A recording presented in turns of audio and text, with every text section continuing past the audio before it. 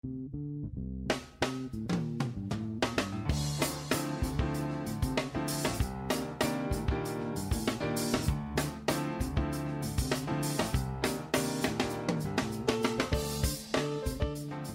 to America's Commercial Real Estate Show, your source for market intel, forecasts, and strategies. Hello, I'm Michael Bull. Thank you for being with us. This segment is brought to you by Bull Realty for excellent asset and occupancy solutions. Visit bullrealty.com or contact me directly. My email is michael@bullrealty.com. If we're not right to help you, we will put you in touch with the right people. All right, we have another really cool show for you today. We're going to talk with Gunnar Branson. He's CEO of the Association of Foreign Real Estate Investors, IFIRE, and they do an annual report, which is a survey of investors, and ask them a lot of key questions and what their expectations are in the year moving forward. So please welcome Gunnar. Gunnar, thank you for being on the show today. Thank you, Michael. It's a pleasure to be here. Well, great. Well, if you will, kind of in a 30-second, tell our audience that if they don't know who IFIRE is, and then tell us how long you've been doing this study and this report, this survey, and who do you survey about it? Excellent. Well, IFIRE is a group that's been around for about 35 years, made up of investors from around the world, institutional investors such as pension plans, sovereign wealth funds, family offices, etc., all focused on the U.S. market and on investing alongside investment managers and others in this market, understanding what's going on there. And it was started by a group of Japanese and Dutch investors trying to figure out how to invest more intelligently into the U.S. market, understand what the issues were, and work around them. We're now 24 different countries, a couple hundred firms. We meet on a regular basis, and we also, for about 30 years, have been conducting a survey on an annual basis to figure out what's on the minds of institutional investors from around the world and how are they prioritizing, how are they thinking about different markets, and what are they doing. And lucky for us, Michael, the one for this year just came out. And so we're able to talk about brand new information that I'm still becoming familiar with as we go. But I think it's fascinating what's coming up, especially in a time like this when there's so much volatility and so much change in the world, not to mention in the real estate market. So this is a good time to be asking these questions. Yeah, I agree with you. And about how many people do you interview in this survey, and how do you do it? Is this an emailed survey, or how's it done? It is an emailed survey. And this year we had 72 respondents, again, from all over the world, not just one country, but all over, all of them investors. And that's kind of the big priority. They have to be institutional investors. They have to have a significant portfolio in order to answer the questions that we have. It's done through email, although we do some interviews with a few folks to make sure we get all the information that we need to get. Okay, well, perfect. Well, first of all, I just want to ask you about the kind of overall sentiment about the market moving forward. What do they say? It is remarkably positive. I think we hear a lot of the news that is negative and is challenging, and there's no end of that, really. There's a lot going on, and not just in real estate. But I'd say that 76% of the respondents are very optimistic, and they plan a net increase in buying this year. So I think that's wonderful, especially considering that the last quarter or two of last year was at near high levels for investing compared to pre-pandemic. They are very optimistic, and they have a real mandate to invest in the U.S. The money has to go somewhere. So that's a lot of what's driving them. But also they're seeing some opportunities in the market, just not the same opportunities that they were investing in maybe 5 years ago. The other key thing to pull out of this right now, there's a lot of conversation in real estate circles and business circles and everywhere about the change in the way people use office buildings and office space. And the debate usually goes somewhere along the lines of one person, probably with a large portfolio of office in his real estate portfolio, saying, everything's going to return back to normal. Everyone's going to come back. The office is important. We love the office. Not that what that person is saying is wrong, but that is one point of view. The other point of view is that the office is over. Everyone's going to work from home, and they're going to be on Zoom all the time. Mm-hmm. Somewhere in between those two poles is what is likely to happen going forward. We just don't know what it is yet. But what's interesting to me, in the midst of this discussion that's been going on for 2 years, that 81% of our respondents believe that the pandemic has permanently altered culture and live-work preferences. Now, no one knows exactly what that looks like in terms of uptick in use of office space or where things need to be located. However, we can look at what they're actually doing, where they're investing, the regions they're investing in, and the property types they're investing in to infer some of the things that they're thinking are likely to happen. But 81%, Yeah. a majority, a strong majority say this is it. It has changed. Now we're just catching up with the change. Yeah. And it's interesting to note the timing on this in case someone's listening to this or watching this later. Here we are at the end of April 2022, and these folks were surveyed in what time period? Just recently, right? Just recently, yeah. Just in the last couple of months. Yeah, well, that's interesting. So what about their allocation of property types? I would think if they think that landscape has really been altered, that maybe their allocation of properties has changed?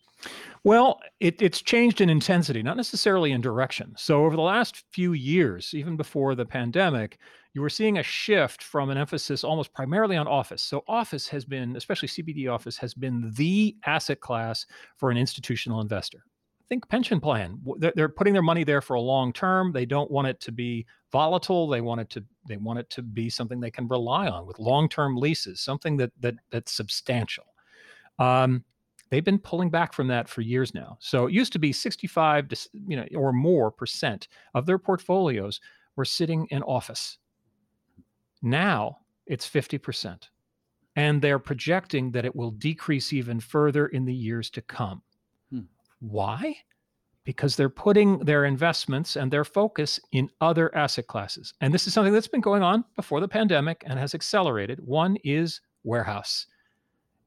All you need to say is industrial warehouse, and you'll get an institutional investor interested, especially if it's one that's going to be something that Amazon can buy or something along those lines. Mm-hmm. Last mile, especially, really want to be there. They also have even more so, even greater amounts in multifamily. They see the same numbers that everyone sees in terms of the housing shortage that's out there and where demographics are going. And demographics are determining a lot for us right now. That's where they want to be. They want to be in multifamily. They want to be in industrial. And then there's a lot of other asset types that they want to be in that maybe in years past would have seemed a little weird. Basically, anything associated with medical or biosciences, they're in. They want to be there. Student housing is still very popular, even though it's been a popular asset class for a long time. And it has been seen as niche, but I think it's less and less so all the time. I think data centers, which is very much a niche product, everyone wants some in their portfolio. They have returned quite well, but it's not easy. It's not just getting a warehouse and putting in some computers. It's more complicated than that. And you see specialists doing very, very well in this place. You're seeing some that are investing in film studios because there's been real growth because of streaming content in terms of production of video. It's all over the world now and at a level that we haven't seen in a very, very long time. These are the special kind of asset classes that are more what they want than office. Now, that doesn't mean they don't have office. They have a lot of office. They are the largest office holders. But their interest in terms of new investments are less so in that space. And it makes some sense. There's still uncertainty in terms of what's going to happen and what's the capital requirements for that office product that perhaps they didn't have a few years ago as they try to convert them, make them more flexible or whatever it is that has to be done to office. And there's a lot of good discussion around that, but no one really knows exactly where they're going on that. A lot of people assume that Midtown Manhattan, they're safe, everywhere else, not so much. Maybe, but I think even there's some discussion as well. I think, interestingly, you have at the bottom level retail. Everyone, right now is frightened of retail unless they really, really know it and they know what they're going to do with it. Mixed use is having some success with retail, but it's a scary place to be. Right above it is office. It's kind of in the same place, it's in the doghouse, if you will, where we're still trying to figure out if we're going to let it out, if it behaves. But that's kind of where it's going. But I find it interesting, Michael. I think that tells you a lot about what people are predicting or what people are at least afraid of and what they're excited about. Right. And when you think of institutional investors, you typically think of really core asset. Are there plans changed there related to allocation of risk class? Yeah, I think a bit. I think you've been seeing a steady drumbeat towards value add and opportunistic investment plays across the board. You're still seeing it. I think part of that is not related, believe it or not related to COVID, is related to just the ongoing search for yield and the incredible competition for those core assets, really taking the pricing up to a point that it can be difficult. It's not as simple as perhaps it was in the past. But you're also seeing, as they move into different asset classes, office is core. Is a lot of the multifamily, or has it been called core in the past? I mean, these categories are they're moving a little bit, and it's very hard to understand where they go. So as they move asset classes, I think it also means it moves their definitions. Yeah, and is it also moving their allocation to more suburban out of the CBD? I think that varies. One of the problems we've always had with the word suburb is that we use it too generally for a lot of different kinds of neighborhoods and different urban areas. Some are doing extraordinarily well, and some continue to attract investment dollars. I think there are winners and losers in that space still. But there is a lot more interest in that kind of product, especially as they're in multifamily more and single family. So single family rental has just exploded since 2008, and it continues to explode as this housing crisis continues, especially in places like Atlanta. That has become an institutional and a global institutional investment class. Some of my single family rental investors and developers are not US based. They see it as a really promising asset class and have done very, very well in that area. But is that traditional core? That looks a little different. And I think anytime you're doing development, anytime you're doing renovation and change, that's seen as a value add or an opportunistic play. So that's a lot of where we're moving. In other words, there's a lot of reasons why that shift is occurring. But remember that they are now sitting in a place where they have to make investments that maybe are driving up a risk spectrum. Some of those are really good reasons. Some of them, I don't know, we may regret. We always get to that point at certain points in economic cycles where we go, gee, are we pushing up the risk spectrum and not getting paid for it? I've heard those discussions. I don't think it's universally true. I think it's one of those things that we are in a place where everything's changing. So everyone is having to change their investment strategy. Yeah.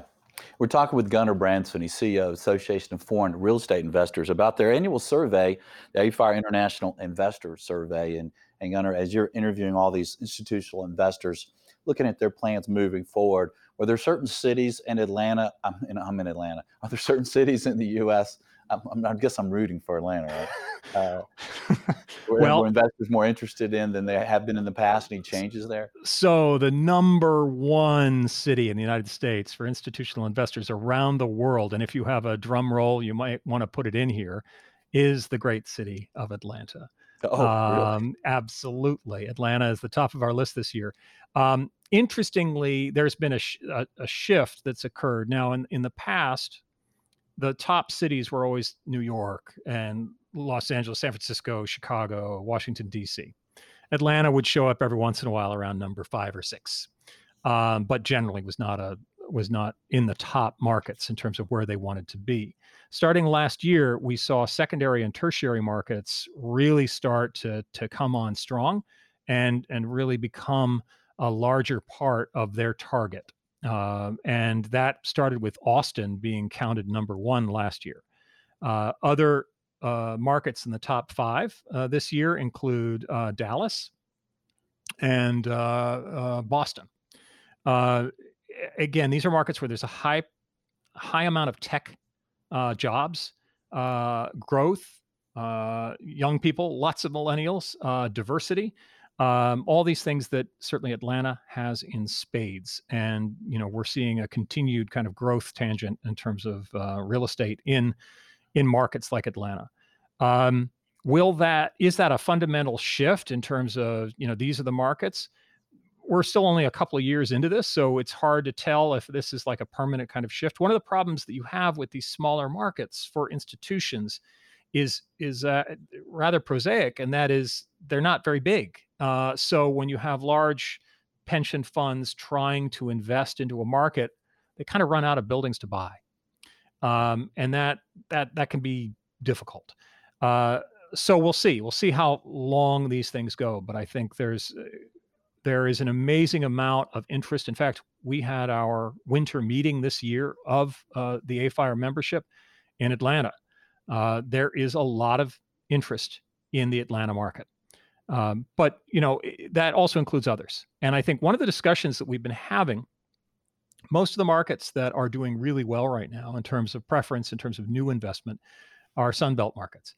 Now, that's a trend that's been going on for 20 years easily in terms of investment in an area of the country where it's less expensive, weather's nicer, is attractive to a large demographic. It has not slowed down, but there is question about the climate risk and where that sits with these different markets. Not that there's any conclusions, but high in their concerns, especially the European investors, is what is the impact of climate change? Yeah. And that kind of brings to mind a question my audience may have for you next, Gunnar, related to the institutional investors you surveyed here as far as foreign capital coming into the U.S. Is there any change there? What are the expectations of the largest markets the largest countries where this money might come from for U.S. properties? Well, the largest country continues to be Canada.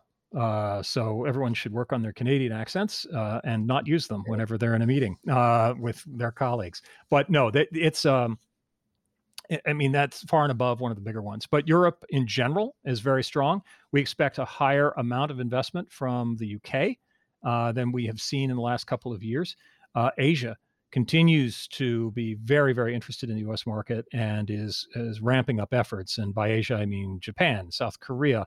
And in both of those countries, we're talking about pension plans primarily, Hong Kong, Singapore, Australia. Really, I would not discount what's going on in Asia just because of the tensions between the U.S. and China. I think there's a lot of interest in long-term investments in U.S. real estate. I think, part of what we're seeing in all the questions we ask is it's almost not even worth asking. Are you increasing or decreasing your investments in the U.S.? And the answer is increasing. And that's even in the difficult and challenging environments that we find ourselves in. U.S. real estate has a high level of attractiveness. And some of that is even beyond what we worry about in terms of whatever strife there may be going on or whatever controversy, is that we do have pretty darn good property law. We have a pretty consistent currency. We may do some funny things in terms of international regulations, but for the most part, we're consistent and we're predictable. All of which makes us an exceedingly attractive market. You add to that our demographics, in terms of a large group of young people still that are growing and having families and everything else. It just makes U.S. real estate look really attractive. Yeah, I agree.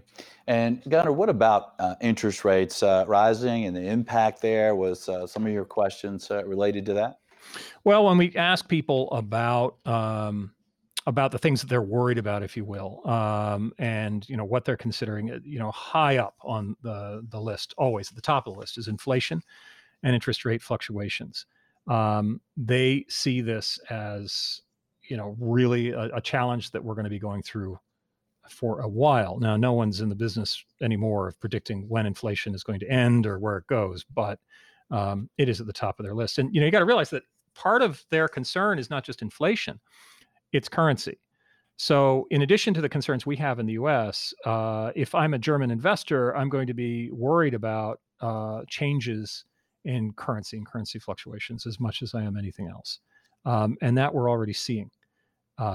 As every country is trying to figure out how to fight inflation, it's not all going to happen equally. And it's going to create some problems there. So those are some, how they hedge that and how they deal with that is difficult. And that's top of the conversations. But, interesting to me is that whenever we ask them what's the most important, what's going to impact you the most in terms of things that are changing and risk, right after interest rate, they talk about consumption and live work.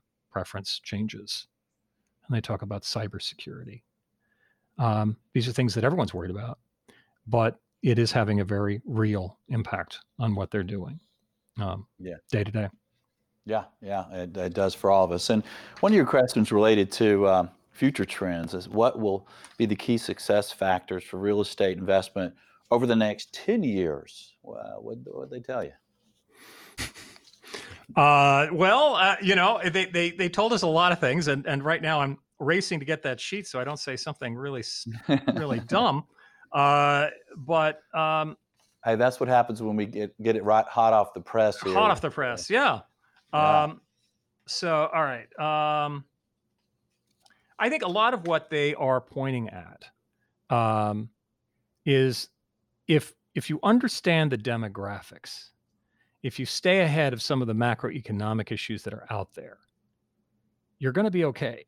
I think the biggest thing is demographics, and that's true, I think, of real estate in any time. But right now, I think there's less room for us to cheat on demographics. That is going to be essential.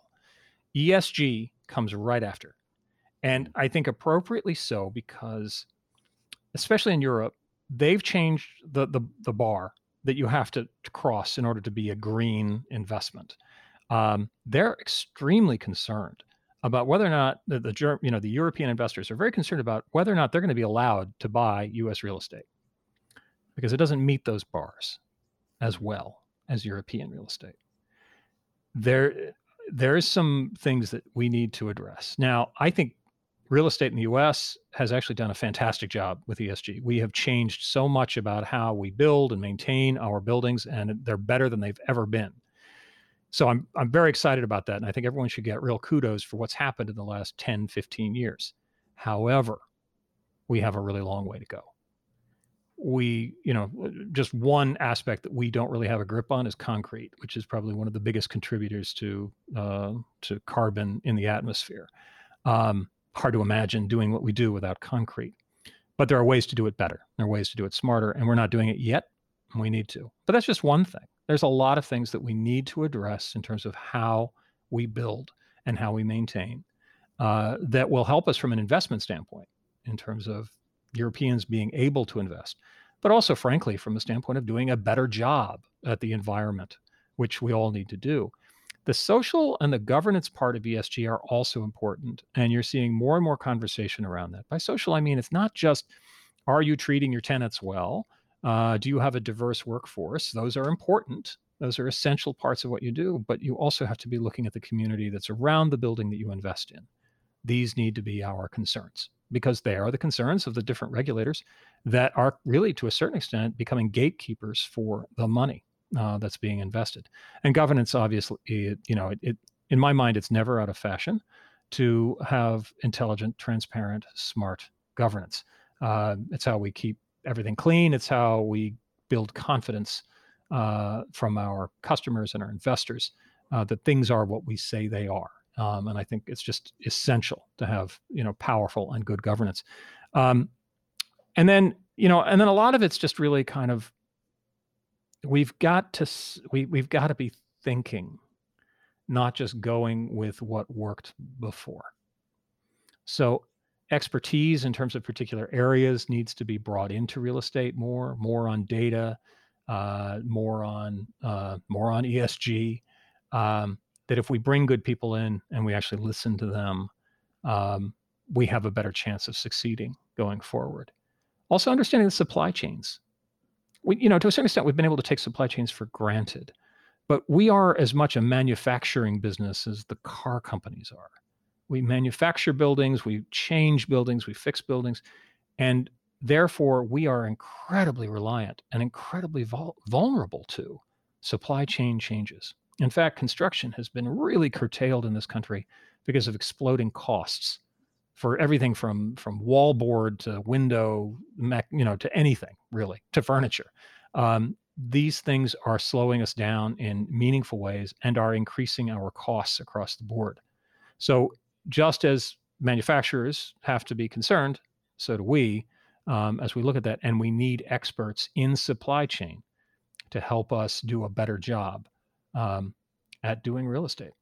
Yeah, Yeah, good point. Well, Gunnar, this is a very extensive report.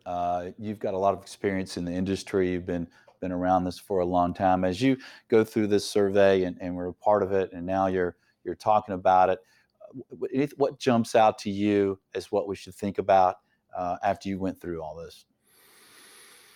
Well, there's one area that I think we need to think about more and more clearly, and I alluded to this earlier, and that is the reality of climate change and the impact that it's having on our cities and the cost. I'm talking to more and more investors that are saying, you know what, not only are we talking about it in the investment committee, but we're trying to figure out what are the smarter moves to make. They're starting to map out all our cities and understand what the risks are block by block, to flooding, to storms, to what have you.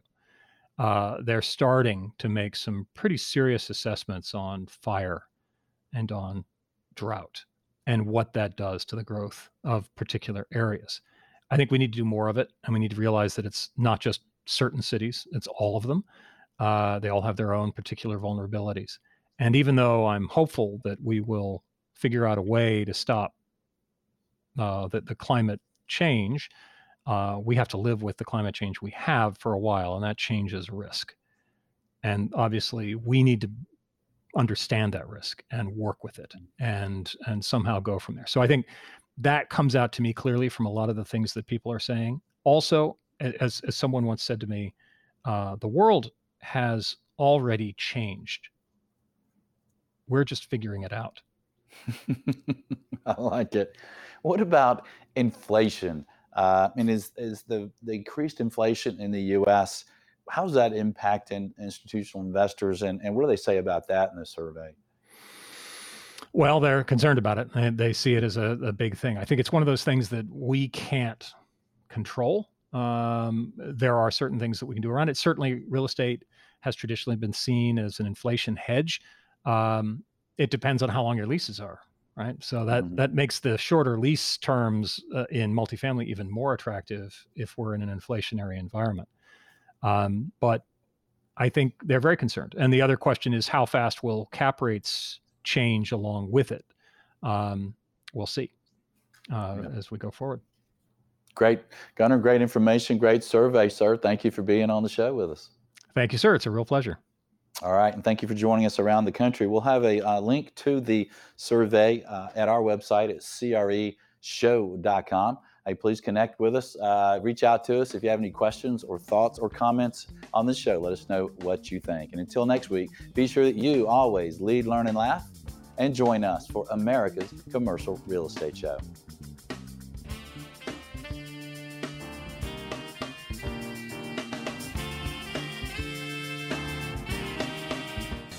America's Commercial Real Estate Show is brought to you by Buxton. Take leasing, site selection, and due diligence to the next level. Make the right decisions with on-demand mobile data. Visit buxtonco.com. By Bull Realty. For proven commercial real estate asset and occupancy solutions, contact me. My email is michael@bullrealty.com. By Commercial Agent Success. Expert-level commercial real estate broker training. Cloud Access One, up to 21 one-hour videos. Visit commercialagentsuccess.com. Thank you for reviewing, subscribing, and sharing America's Commercial Real Estate Show.